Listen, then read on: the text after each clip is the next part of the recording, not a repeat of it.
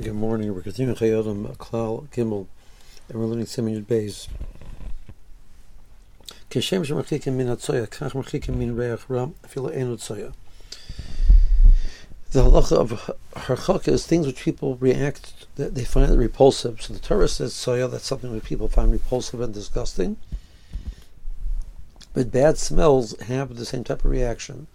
But we are referring, the Chayyim is going to point, we are referring specifically to bad smells which come from the process of decaying. So in that sense, it's similar to Tzoah. Tzoah is the food which has had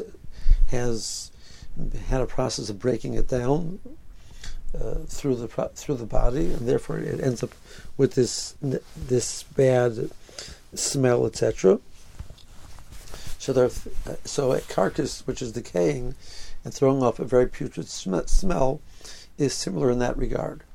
Something, on the other hand, which is a chemical which has a bad smell to start with, is not problematic. The Mishnah talks about lighting neiros for Shabbos with a oil called itron. Itron has a very, very bad smell. But that's the chemical. That's how the chemical comes. And that's not problematic. A person will be allowed to learn Torah, say Brachos, etc., in the presence of that smell. But a Reiach Ra, which comes from decaying, is problematic. The Mishnah points out that this is a din d'oraisa.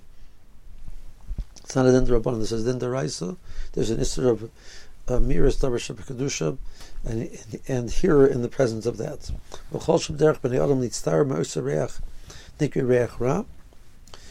It's considered Reiach Ra. The person doesn't smell. He personally doesn't smell, but the presence of this negative thing is here through its smell.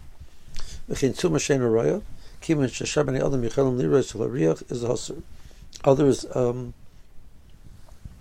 are able to it's something which people normally would smell, even if he doesn't smell it.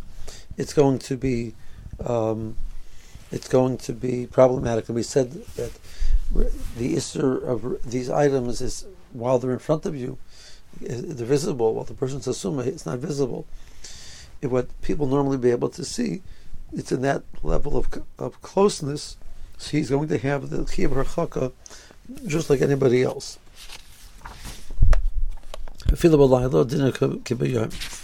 And even at nighttime, where you can't say it because of darkness, if it's something which would be visible by day, it's problematic by nighttime as well.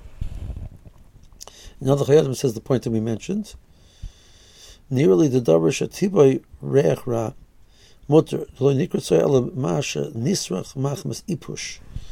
Something which is naturally, its natural state is this bad smell. So that's not coming from decaying, etc.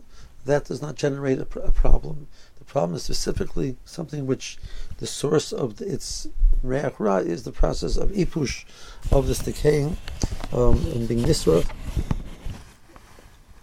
And he brings the example which we just mentioned. The Mishnah says you can't light with itron because of Kabbat Shabbos. It's not Kabbat Shabbos. People won't enjoy their Shabbos. So the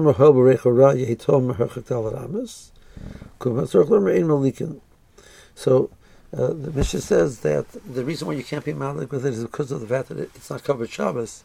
It simply says that because we do not want you to mistakenly think the reason why it's a problem is because of the Reiach Ra, which generates a chiyuv of harchaka of Dalet Amos. So the Mishnah says that's not true. The only issue is the Kabbat Shabbos. So that's the source for this concept. The next step is a Reiach Ra she'ein lo ikar. And so the Chayyim is going to talk about that in the next Siman. We will leave that for the next year. Meanwhile, have a good day.